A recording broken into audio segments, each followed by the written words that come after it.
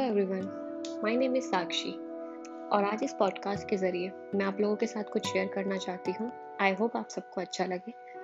तो शुरू करते हैं।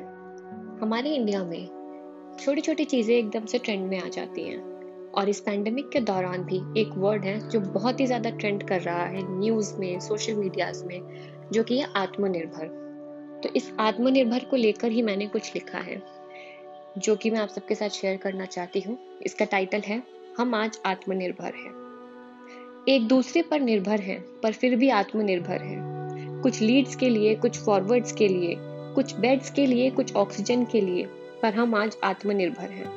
जिनको हमने चुना भी नहीं उन पर निर्भर हैं। कुछ सांसों के लिए, कुछ अंतिम अल्फाजों के लिए, अपनों को दफनाने के लिए गैरों पर निर्भर हैं। हम पर अब इंसानियत पे निर्भर हैं। तो ये कुछ लाइंस थी जो कि मैंने लिखी हैं इस आत्मनिर्भर को लेकर। आई होप आप सबको अच्छा लगे। Thank you so much.